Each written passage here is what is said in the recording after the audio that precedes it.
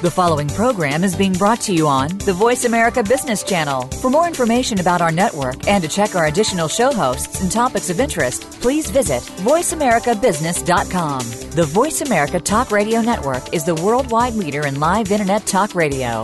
Visit voiceamerica.com. The views and ideas expressed on the following program are strictly those of the host or guests and do not necessarily reflect the views and ideas held by the Voice America Talk Radio Network, its staff, and management.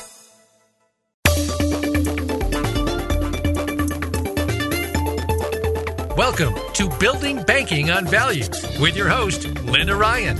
Banking today can depend on a variety of factors, including where you bank. It's time to put the power back into your pockets. It's time to change what you think you know about banking. Now, here is Linda Ryan. Good morning and welcome to the Building Banking on Values radio show. It is a beautiful morning here in Vancouver, British Columbia, Canada, and I hope it's a great day wherever you are. The Building Banking on Values radio show goes behind the scenes to shine a light on the global, growing, values-based banking movement.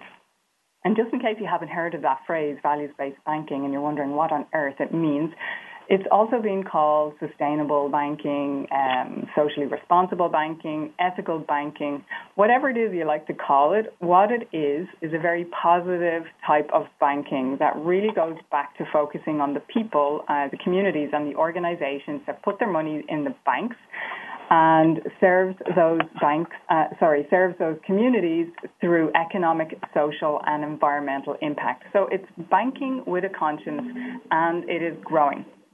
So far on this series, we've explored whether banking can have a seriously social conscience, the concept of feminine banking, and the change makers lobbying and teaching for change in the banking sector. We've also explored how research and strategic governance can lead organizational change in banking. And last week, we looked at whether investment banking can actually have a beating heart. And we learned it could. We heard some very personal and very interesting stories from a guy called James Vaccaro, who's head of corporate strategy at Triodos Bank in the Netherlands, probably one of the greenest investment banks in Europe. And we also heard from Gil Crawford in the USA, who's general manager of an organization called Microvest. And Gil likes to call Microvest a purposeful capital microfinance company. So they're doing some pretty significant and positive and impactful financial services through microfinance organizations. In this episode, we're going to explore how two organizations are building economic resiliency and independence through financial inclusion. So we're going to hear from Jesse Fripp from the Agucan Agency for Microfinance and Stuart Anderson from Ban City, a community-based credit union in BC, Canada. But before that, let's go to David. David Korsland joins us weekly on the show. He's been in the banking and strategic advisory area of banking since the 70s. So David is pretty experienced when it comes to this concept of values-based banking and how banking and finance can actually have a very positive social, economic and environmental impact. So that's enough from me. Let me hand you over to David, who apparently is vacationing in France this week. So David, thanks very much for joining us. I know you're on vacation. I'm just wondering what the weather is like there in France. Well, I'm sitting in the south of France with blue skies and 19 degrees centigrade, and it's a beautiful week to be on vacation. But I always like to get on the phone with you, Linda, and do the show, so that's great. Well, thanks for joining us. I really appreciate it. So, David, what's going on in the world of banking and finance, and how does it relate to what we're talking about on the show in terms of values-based banking? Yeah, Linda, I read lots and lots and lots. And this week, a couple things came across my desk, and I think they're related, though they don't maybe seem so on first glance. We were forwarded. I do some work also for the Global Alliance for Banking and Value. We were forwarded a very interesting study on the French banks. The study was done by CCFD Terre Solidaire, Oxfam France, and Secours Catholique Caritas France. So you can see I have France on my mind this week. And they did an extremely in-depth analysis of the large French banks, where they made their money, and particularly how that relates to their use of tax havens. And what makes that quite interesting and quite timely, this report actually came out about a month and a half ago before the Panama Papers, but it shows the ability of large corporations, but also of large banks, to put their money not necessarily where their taxes are or where their mouths are. So if you look at French banks, they make a third of their profits. A third of their profits are made in tax havens, which is quite interesting, since that only has a quarter of their activity, a fifth of the tax they pay, and only a sixth of their employees. And I think this is indicative of how banks facilitate shifting of income and tax payments to locations that pay less taxes. And one could question whether that's really in society's interest.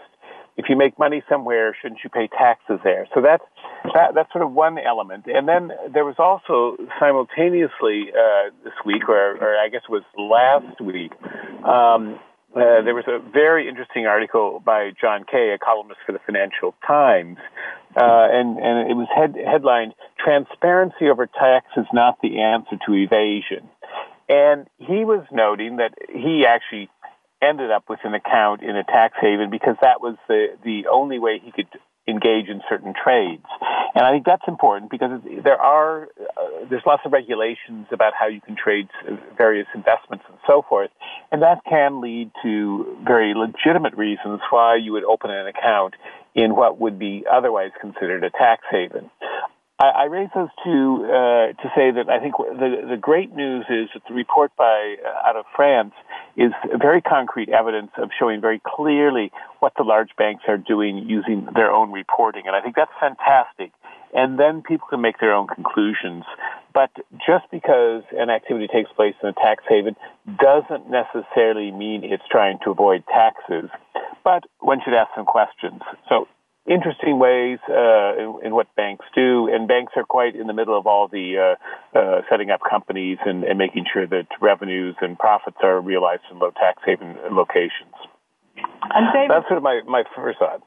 I have a quick question for you. I mean, I would have always assumed that the question of taxes and tax avoidance or even evasion was a game from an accounting perspective or an accountant's perspective. So can you explain a bit more as to how the banks are involved in this? Is this through products and services that they create from a tax benefit perspective, or is there some other way banks are involved in this, I guess, tax reduction or tax avoidance scheme? Yeah, the primary involvement is that for a company to have a activity in a tax haven, they have to have banking services. You have to open an account, you have to be registered, you have all kinds of things you need to do. And so the banks are active participants when they open those accounts. And although there's lots of rules and regulations regarding anti-money laundering and know your client, it's still the bank needs to open the account. And it's not saying that these companies are necessarily laundering money or whatnot, but it is the case that the bank is a clear player in that. At the same time, certain large banks have units that are actively involved in structuring transactions to be tax efficient. That's how it's usually referred to. When you get behind and look at it more closely, tax avoidance may be a better term, but tax efficiency is the phrase they often use. And in fact, I recall a very large investment bank affiliated with a very large global bank some years ago. When you tore apart their numbers, it was clear that all of their profits were coming from tax transactions. It wasn't coming from helping companies issue debt or equity to create more jobs and more economy, but merely from finding ways to structure tax transactions so that companies would pay less tax and earning a fee. So banks do it in two different ways. One, they open the accounts and service the accounts in the tax havens. And two, some of them have quite large tax structuring units that actually facilitate and develop transactions to facilitate moving profits to lower tax locations. It's interesting. I mean, tax is obviously it's a subject that's on I guess, on everybody's minds at least once a year here. In fact, I just filed my Canadian tax returns here in the last 2 weeks. And to be honest, on a personal level, I mean, I look for any way I can to reduce my tax bill. But I guess it's within the guidelines and the law, and it's done through tax credits and allowances. But, you know, what are the consequences of these systems that seem to be legally set up that allow the burden of taxes to be paid? I mean, what are the consequences to economies if the taxes either don't get paid through certain systems or schemes, or get paid but to a much reduced level? Why should we pay taxes? The real consequences are, I think, we all benefit from the value of society. Banks have certainly benefited from the value of society in terms of the protection of depositors and deposit guarantee schemes. And I think one could take the view that all companies have a responsibility to pay their fair share for the infrastructure that society provides, whether that's roads, public transportation, schools and education, healthcare. And so when a company is moving profits from one location to another location, although legal, but where they're really trying to get around paying taxes in the location where the economic activity happens, that leaves less for the government to spend. Right, and that leads to poorer public services, poorer educated people, and so forth. I guess now's the time that we're talking about taxes. It's good to give a shout out to an organisation in the UK that I recently saw won a tax recognition award, and that was Ecology Building Society. And Ecology are actually a member of the Global Alliance for Banking on Values. But it goes back to the whole ethos within values-based banking, where the banks tend to be, or the building society, their credit unions, tend to be very transparent in the kind of activities they're involved in, the impact they create, and also how they invest back in community. And one of those ways is obviously paying taxes back into the communities where they earn their profits. Correct.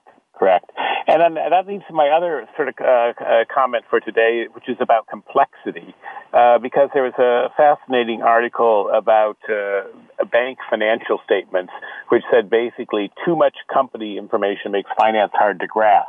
That I understand because, as you know, we do research on the largest banks in the world every year. And the largest banks in the world provide financial statements, annual reports, that range from 300 to 500 pages long. An enormous amount of data. But converting that data to information isn't always easy.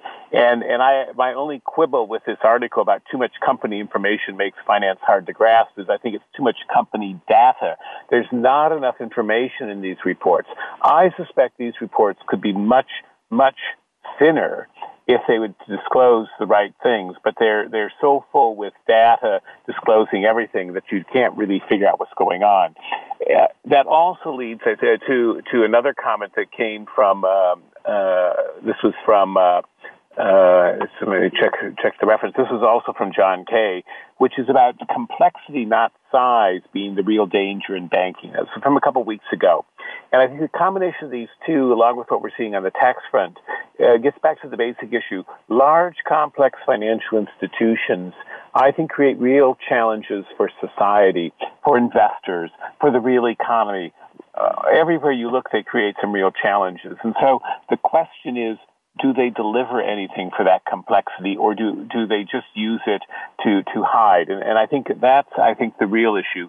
Complexity, not size, but unfortunately complexity and size are often going hand in hand. So I think that's a nice segue from the tax issues, because as they get bigger, they also get more complex on the tax side, whereas smaller, more focused, regionally focused financial institutions, they don't need a lot of tax havens. They don't need a lot of complexity. They're busy serving the real economy, providing financing to individuals and enterprises that in turn meets the needs of social empowerment, economic resiliency, and environmental regeneration. That's the kind of banking I'd like to see, and that's the kind of banking I hope to see more of in the future.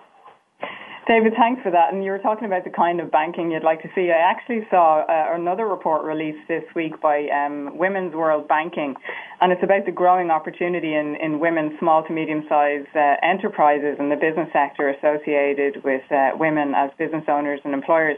And apparently there's an estimate that over 70% of women-led SMEs are underserved from a financial and from a banking perspective, and that there's an amazing financing opportunity of something like $285 billion.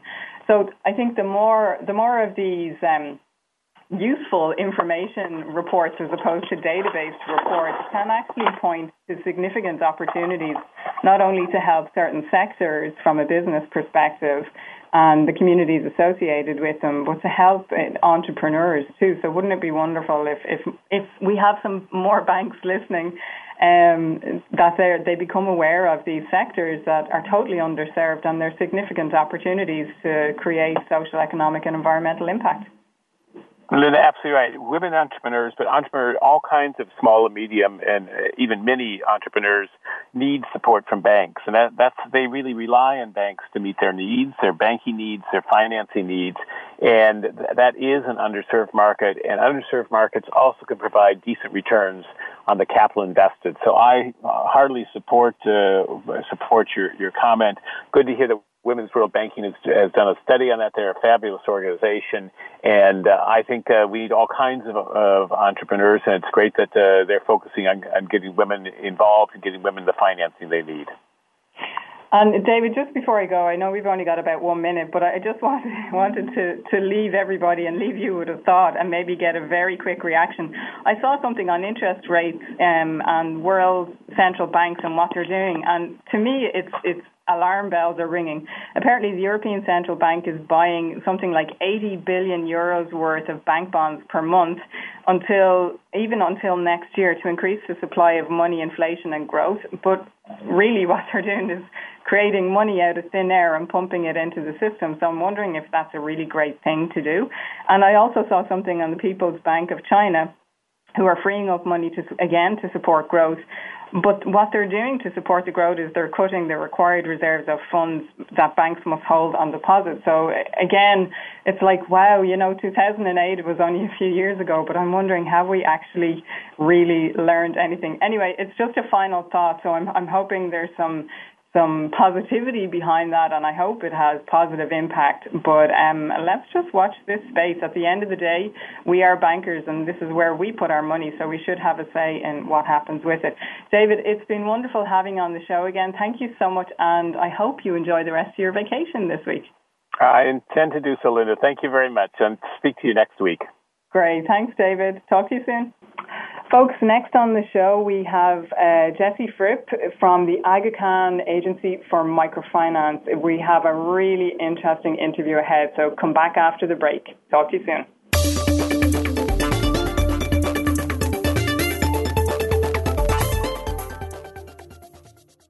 Today, enterprise technology is both strategic and global. Each week on CTN CIO Talk Network, IT thought leaders from around the world share their experience with listeners as they discuss with Sanjog Aul how they are trimming costs and partnering with business to innovate and help IT become more competitive, better care for customers, and improve the corporate bottom line. If you want to keep up with IT thought leadership, listen to CTN CIO Talk Network with Sanjog Aul at CIOTalkNetwork.com. Are you looking to get noticed in today's business world? Listen for Chat with Chickles, what they couldn't teach you in business school. This is the show that will help you survive and thrive in business today. It's what you can do differently that will help you stand apart from everybody else in the field. Lisa Chickles and her guests can show you just how to gain that unique edge. Chat with Chickles can be heard live every Thursday at 11 a.m. Eastern Time, 8 a.m. Pacific Time on the VoiceAmerica Business Channel. There are two types of leaders in business. Those who are nice, compassionate people, and frankly, they are the people who fail to get a lot done. Then there are those who can get everything done and so much more. But they are greedy, unethical, and self-centered. The Compassionate Samurai Business Hour with Kathy Fairbanks finds a way to use the best of both types of leaders to help you create a dynamic roadmap to success. Tune in every Thursday at 1 p.m. Pacific Time, 4 p.m. Eastern on Voice America Business.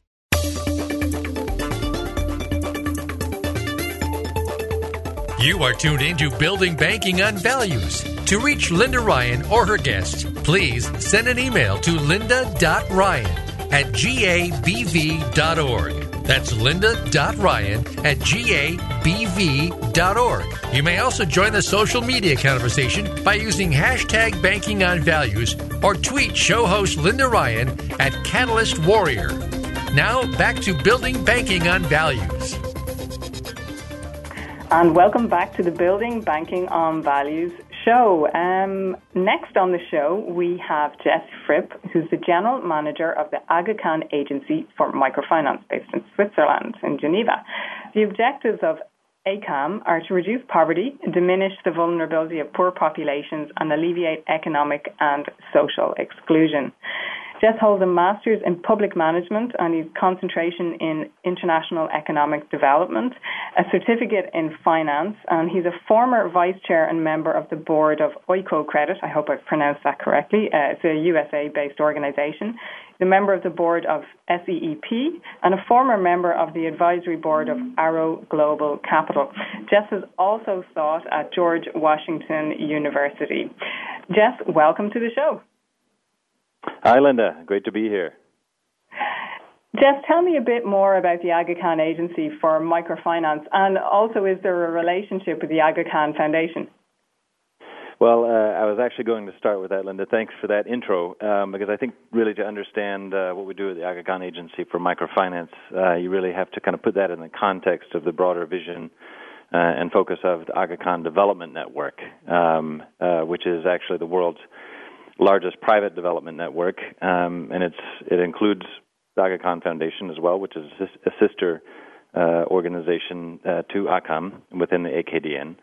And the AKDN is really founded on the premise that solving complex global challenges like poverty and exclusion, environmental degradation really require a holistic and kind of a long-term solutions approach. So within the AKDN, there are all types of organizations. There are tens of millions of people yearly who are touched by AKDN run and supported activities that include everything from hydropower to health insurance, microinsurance, telecommunications, inclusive finance, microfinance included there, even things like reforestation. And we kind of look at the role that ACAM plays within that as sort of a red thread, if you will, of financial inclusion that is really designed to sort of touch all of the elements of the efforts of the AKDN.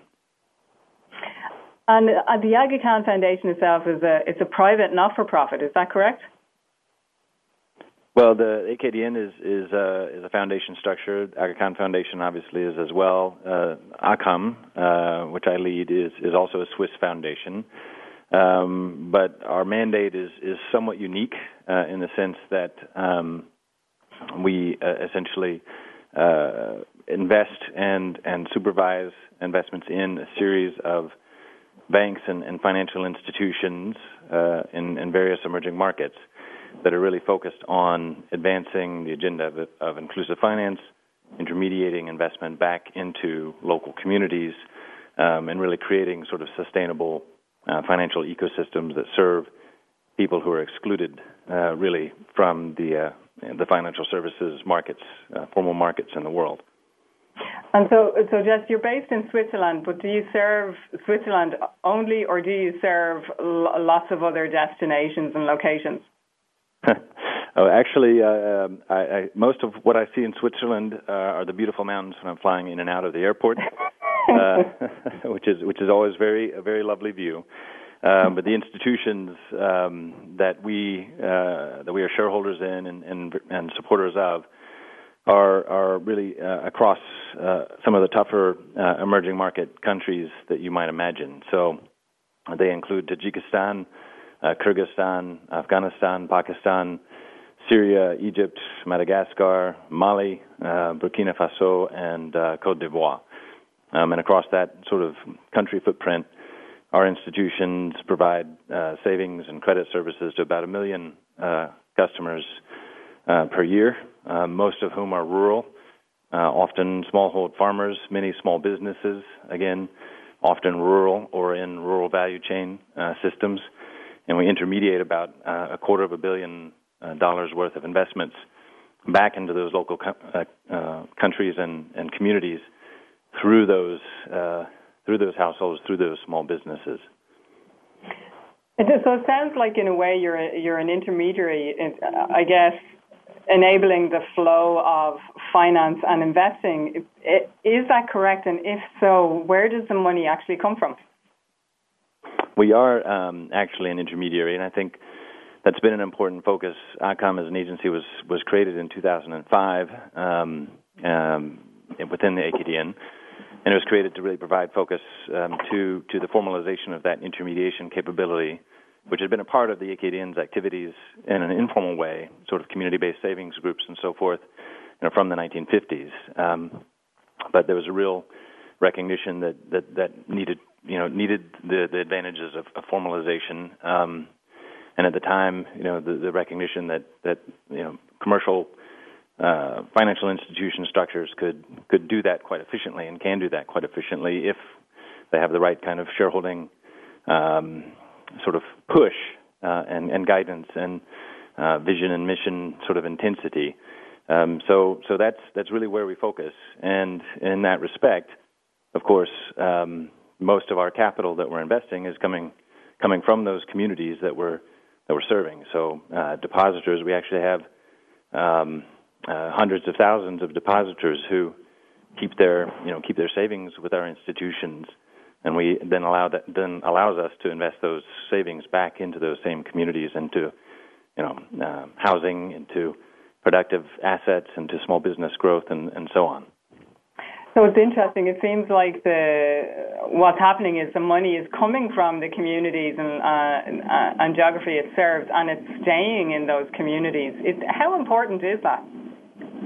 It's very important. I mean, I think it's really critical, just from a broader economic development perspective, that you create that virtuous cycle of capital, within and for the communities that you're trying to really support and be supported by, of course, as well in turn. But the institutional structures, I think, are key because it creates sort of the long-term viability and the ability to kind of do that into perpetuity. Of course, we complement those community resources with investment capital and leverage it to a certain degree with debt financing from like-minded investors and so forth, so we can get more service outreach in certain instances. But it really is that institutional capacity at the core that is the focus of the agency. And just the financing organizations that are on the ground, is that something AKAM sets up, or do you partner with these organizations? All of the institutions that are currently within our sort of network of financial institutions were started as greenfields, either by ACOM itself or by other community-focused organizations like the Aga Khan Foundation within the AKDN, and then commercialized or transformed into formal financial institutions. So they really are a series of really greenfield institutions that were sort of built for purpose of serving this mandate of investing in sustained quality of life enhancements and economic and social inclusion in those communities where the institutions are located. And so economic and social inclusion, I know it's kind of a phrase that's bandied about a bit, but what's the impact on the ground? Like, what does that mean for people in those areas that wouldn't have had access to financial services or wealth-building opportunities prior to an agency or an organization being set up? Well, in most cases, it would mean that, particularly an agency like ourselves and the kind of institutions that we operate in the countries where we operate them, our greatest competition is the informal sector to begin with. So The alternative typically for an unserved family are money lenders and those types of informal sector alternatives. And you have, as we know, 2 billion adults in the world, economically active adults in the world, are excluded from those kind of formal sector access. So they don't have a safe place to put savings, for example. It's under the mattress or what have you, and they don't have the ability to sort of parlay the relationship that they can build with a financial institution by opening a deposit account into a relationship that can give them access to other types of financial tools and resources that they can use to sort of manage their daily lives and grow and protect their assets and solve the kind of financial challenges that every household and every small business has, but unfortunately the majority of the world doesn't have access to sort of the instruments to really do that effectively, safely, efficiently, and at an affordable cost. So it's really the type of things that we take for granted in, well, I hate using the phrase, but I guess the more developed world. I don't think we can yet call ourselves the developed world. So it's things like improving our own quality of life by helping us to improve incomes, become self-reliant, and also gain the skills and I guess the relationships necessary to graduate into mainstream financial markets and then build wealth. Can you tell me about do you have any figures on the amount of people that AKAM has helped? Well, we know, again, keeping in mind that many of our institutions were greenfield institutions beginning in 2005 or, between 2005 and 2010. So we've had a bit of a ramp-up period. We've managed in that 10-year period to establish the 10 financial institutions on a firm footing, serve a little over 3 million households and small businesses, intermediate about $2.2 billion worth of investment back into those communities.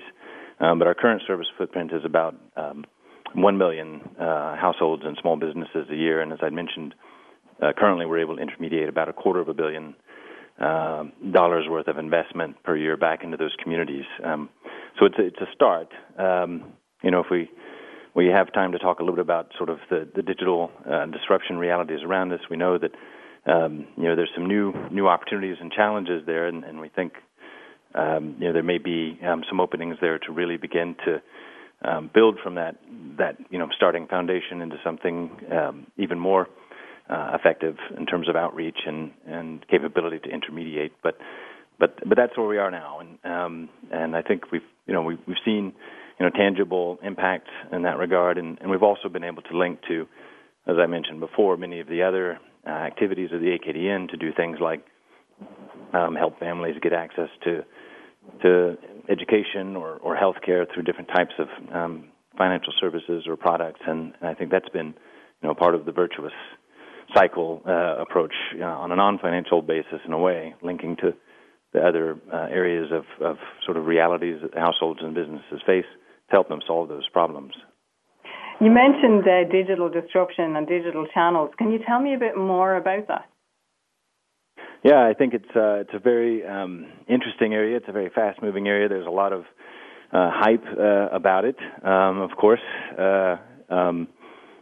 But if you think about that number of 2 billion unserved that I mentioned earlier, and you think about even microfinance, which is, at least in the current definition of it, it's really started to gain traction in the 1970s, arguably.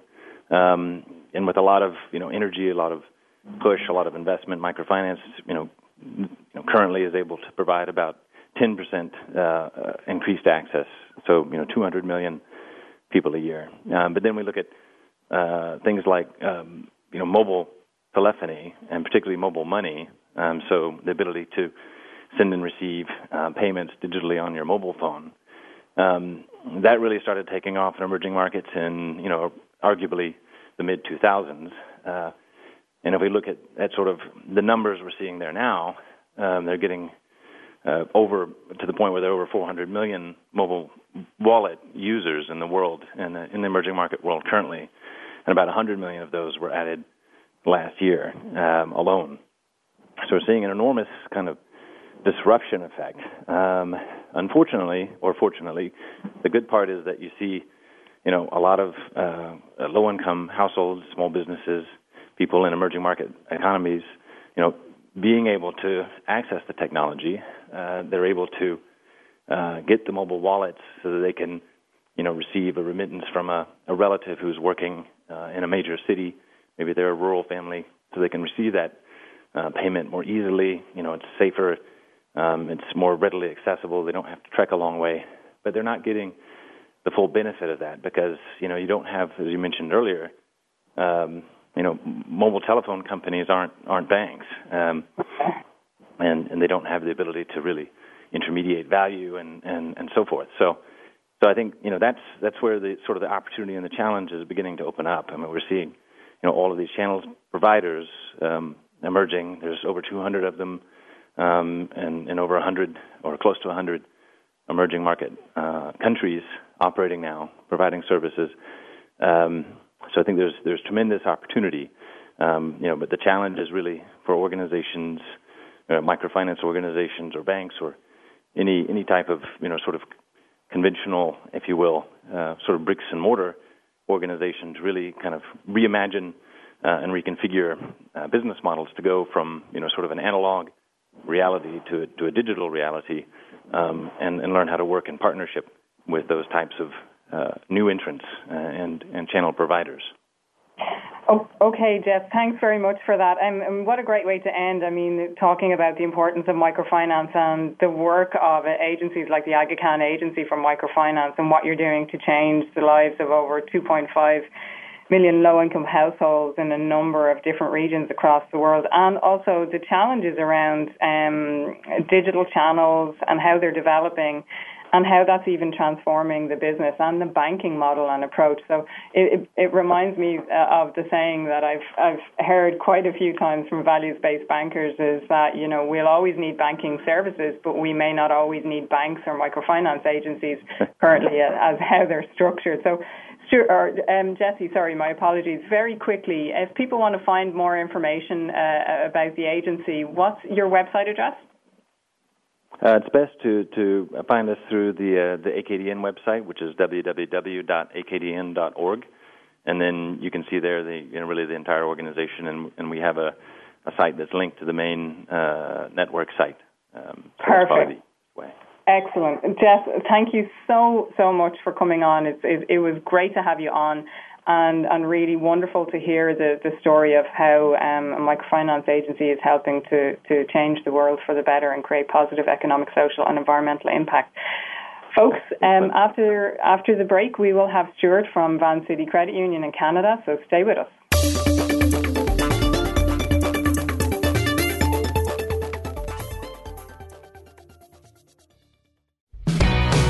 Many industries have been revolutionized by technology in the last decade. Books, music, TV, communications, and now it's happening to our money and the way we pay. Tune in to Breaking Banks with Brett King for a look at how technology and customer behavior will bring about more changes in banking in the next 10 years than in the last 200 years. Listen every Thursday at 3 p.m. Eastern Time, noon Pacific on Voice America Business Channel or on AM 1160 The Voice. You'll never look at your bank account the same again. Are you a business leader or executive that wants to achieve more? Not just in it for profit, but to do work you find meaningful that adds more value to more people in more ways. Listen for the Business Elevation Show with host Chris Cooper. You'll hear from successful achievers from around the world with the passion and experience to offer invaluable guidance. The Business Elevation Show can be heard live on Fridays at 8 a.m. US Pacific Time, usually 4 p.m. UK, on the Voice America Business Channel. Be more, achieve more. What does a visual workplace mean to you? How does it contribute to operational excellence? And what steps do you take to put it powerfully in place? Listen to The Visual Workplace, work that makes sense, to find out. Each week, Dr. Gwendolyn Galsworth, visual workplace expert and award-winning author, shares tools and strategies to help you make the workplace speak at a glance without saying a word. Learn to work safer, faster, better, and at far less cost no matter what business you're in. Tune in to The Visual Workplace every Thursday at 10 a.m. Pacific, 1 p.m. Eastern on Voice America Business.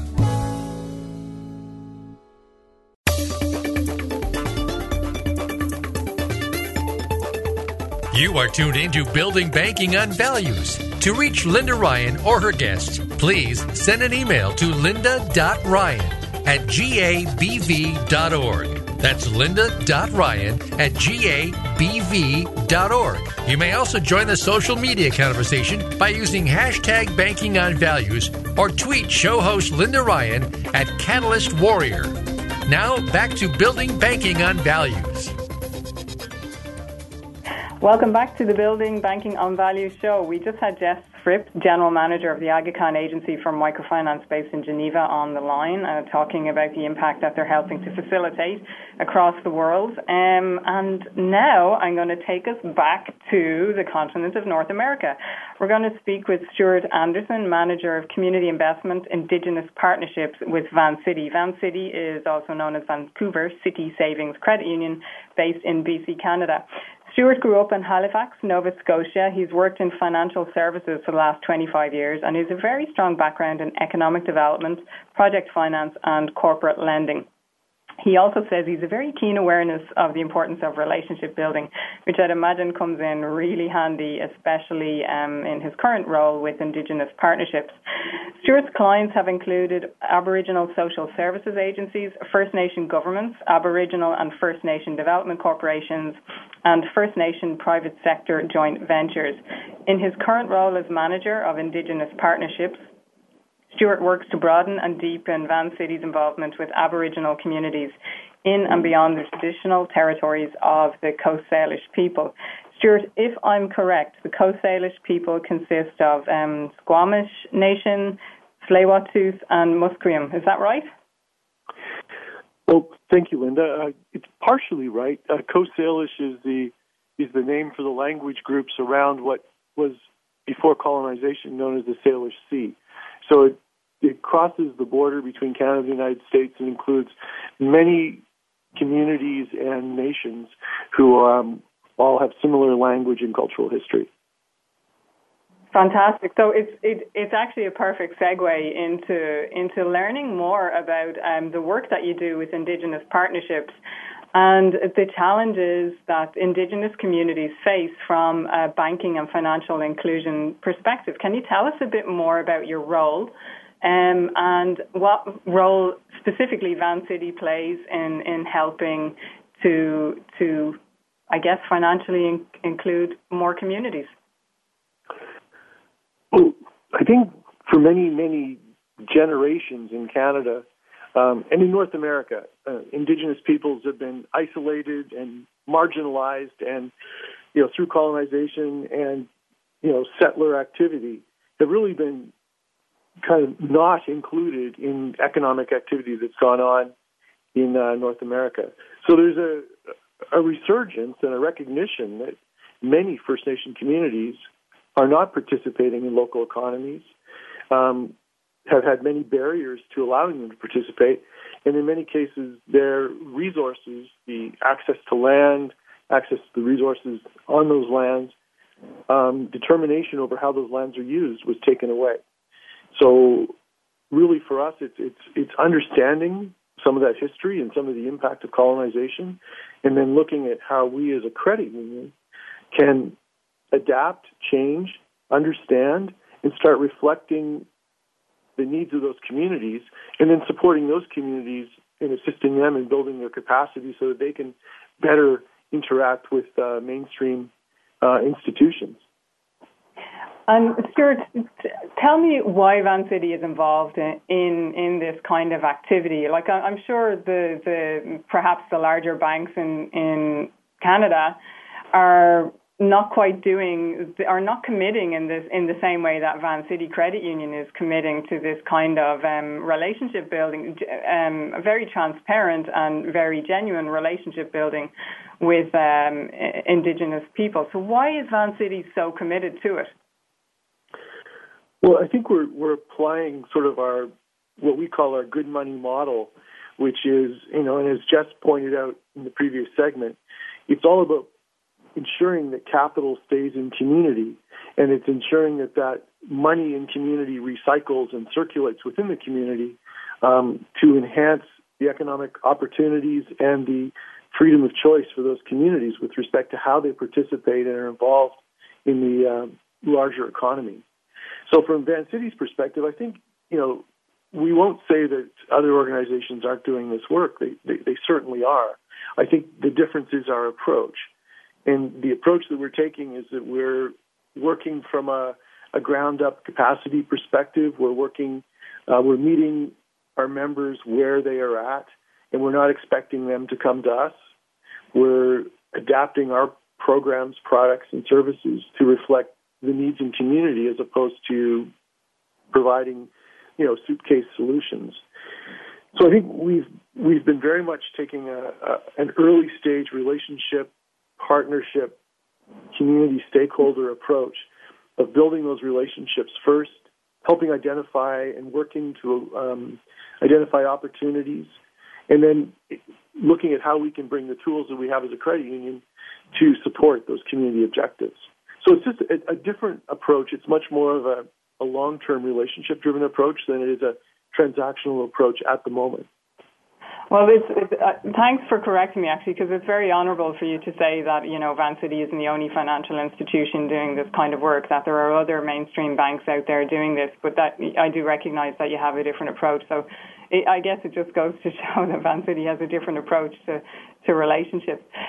Stewart, you mentioned, that the suitcase approach to products and services doesn't work. So can you give me some concrete examples of how Vancity has, I guess, either created a different approach to financial services with Aboriginal communities or tailored existing products and services to meet those needs?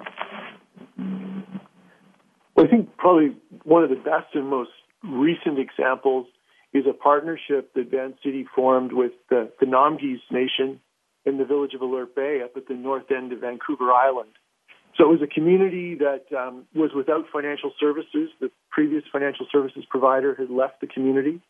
The Namgis reached out to us because we had relationships with them in other economic development initiatives, and said, is there something that we could do? So what we did was we sat down with the community and we said, here are the services we could provide. Here are the tools that we could bring to the community. What does the community need? And then how is there reciprocity here? How can we make sure that whatever we're doing in the community is financially sustainable, both for us and for the communities? So there was a commitment on all sides to build business, to create opportunities, to support each other in the initiative. So we're a year into this, just over a year into the partnership, and we're just coming up to the 1-year anniversary of the branch opening. And we're about 2 years ahead of our model in terms of, reaching financial sustainability. So we're quite excited about how we can bring our tools to work from a social justice and from an economic inclusion perspective, but we can also have it as a viable business opportunity for us and support the local community initiatives and support the local economy as it starts to rebuild. So it's incredible, really, that it's proof that, when other banks are closing down branches, Vancity is opening them in more remote communities, from the basis of building economic independence and wealth. And it's also proving that there's profit in positive impacts, because let's be honest about it. I mean, that's something that most mainstream bankers will ask, is it's great, it sounds great, but, is it sustainable from a business perspective? So it sounds like it is. Very quickly, Stewart, I wanted to take you to Reconciliation Canada. I know Vancity has been involved in some initiatives there. Could you quickly just give us some highlights or tell us where you're at currently? I thought I saw something where 3 of the Global Alliance for Banking on Values members actually in Canada recently committed to something from a Reconciliation Canada perspective. For sure. For our international listeners, reconciliation was somewhat late coming to Canada, but there was a recognition that work needed to be done to create opportunities and space for dialogue amongst Indigenous and non-Indigenous Canadians. So we went through a process that was led by the federal government through the Truth and Reconciliation Commission of Canada. Their final report was released late last year. and they came up with 94 calls to action. Most of those calls to action were around education, government, institutions, but there was also one call to action for business. And so the 3 Global Alliance members in Canada, Affinity Credit Union in Saskatchewan, Assiniboine Credit Union in Manitoba, and Vancity in British Columbia, all formally adopted the Reconciliation Commission call to action, making a public statement last month. And now we're all working to identify within our organizations, what does that mean? How do we as an organization work towards reconciliation? And how do we ensure that we're authentically and responsibly and actively doing this work and living up to the calls to action? So that's kind of where we are at. So we're looking at education within our staff, within our membership. We're looking at building meaningful relationships in communities and across communities. And we're also looking at economic development opportunities and employment opportunities with Indigenous communities on and off reserve. So the urban Aboriginal communities or the more rural, remote Aboriginal communities. Fantastic. Stewart, thanks very much for that. I mean, it's wonderful to see that there's such work happening and also such very practical commitment from a business perspective to reconciliation and to inclusiveness, really, from a community perspective. Stewart, it's been great having you on the show. If people want to find out more about the work that you do and the work that Vancity does in terms of community investment and Indigenous partnerships, is there a site we can point them to? Absolutely. I think if you go to www.vancity.com and then just using our search engine and asking some questions and looking about who we are and what we're all about and how we do our work and understanding more about the business model that we follow, there should be some good information there for the listeners. Fantastic, Stewart. Once again, thank you so much for joining us on the show. I know you're at a retreat, so if you wouldn't mind, just stay on the line. I just want to give a quick summary to our listeners and talk about next week's show. So, folks, what a wonderful show. I mean, we've learned about the world of, I guess, economic development and the important role values-based banks can play in that from a regional perspective across the world, but also from a more developed perspective, if I could say that, from a North American perspective. And it just goes to show you how important this the relationship building and keeping people and communities at the center of banking is, because there's development required across the world, whether we're in developed countries and non-developed countries. So great insights there from the Aga Khan Agency for Microfinance based in Geneva, and also from Stewart Anderson representing Vancity in BC. A quick shout out to, I was just checking the world of social media and the hashtag that we use for the show, Banking on Values. So shout out to Banca Etica in Chile, who are following and promoting the show. Thanks for joining, folks. Shout out to Kultura Bank in Denmark, who are also promoting the show, which is great. And a quick shout out to a guy called Olaf Weber, who's just launched a book on this very topic. It's called Sustainable Banking. So if you Google Sustainable Banking and Olaf Weber, OLAFWEBER, you'll find some information on the book. I think it's a really cool sign that, again, this movement is growing. There are more books and more authors writing about this approach to banking and the banking models associated with it. And I think Olaf even mentions some of the people and the organizations that we've had on this show so far. Bank Australia have a really cool story about staying true to its customer base and customer-owned model. It's a customer-owned bank, which is very interesting, quite like credit unions and building societies. But basically, Bank Australia explains how it puts profit and how it uses the profit of its customers from a socially responsible investment perspective. And dare I say it, a shout out too to JP Morgan, who seem to be joining the pledge to quit coal. So they're shifting or they've committed to shifting their lending and capital from coal, which is a great sign to see the more mainstream or conventional banks do the same thing. Next week, please join us on the show. I'm really excited. We have Tamara Vrooman, who's actually the CEO of Van City. So Tamara will be on next week chatting about Van City and more about how they invest in community. Tamara also met Pope Francis, so definitely a leader in terms of values-based banking. And we also have Susan Arturian Chang, who represents the Field Guide to Investing in Regenerative Economy. Folks, that's it. Thanks for joining the show. We've already reached well over 1,000 listeners, so please join the conversation. You can tweet me at Catalyst Warrior. You can tweet at VoiceAMBusiness. You can email me, linda.ryan@gabv.org, and please tell people about the show. This is how we raise awareness, and this is how we put the power back in your pockets. Talk to you next week.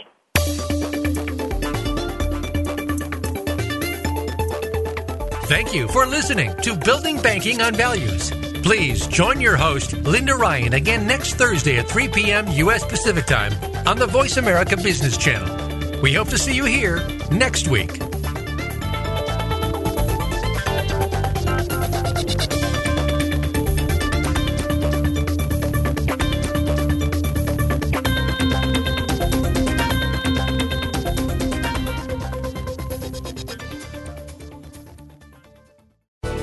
Thanks again for listening to the preceding program, brought to you on the Voice America Business Channel. For more information about our network and to check out additional show hosts and topics of interest, please visit voiceamericabusiness.com. The Voice America Talk Radio Network is the worldwide leader in live Internet talk radio. Visit voiceamerica.com. The views and ideas expressed on the preceding program are strictly those of the host or guests and do not necessarily reflect the views and ideas held by the Voice America Talk Radio Network, its staff, and management.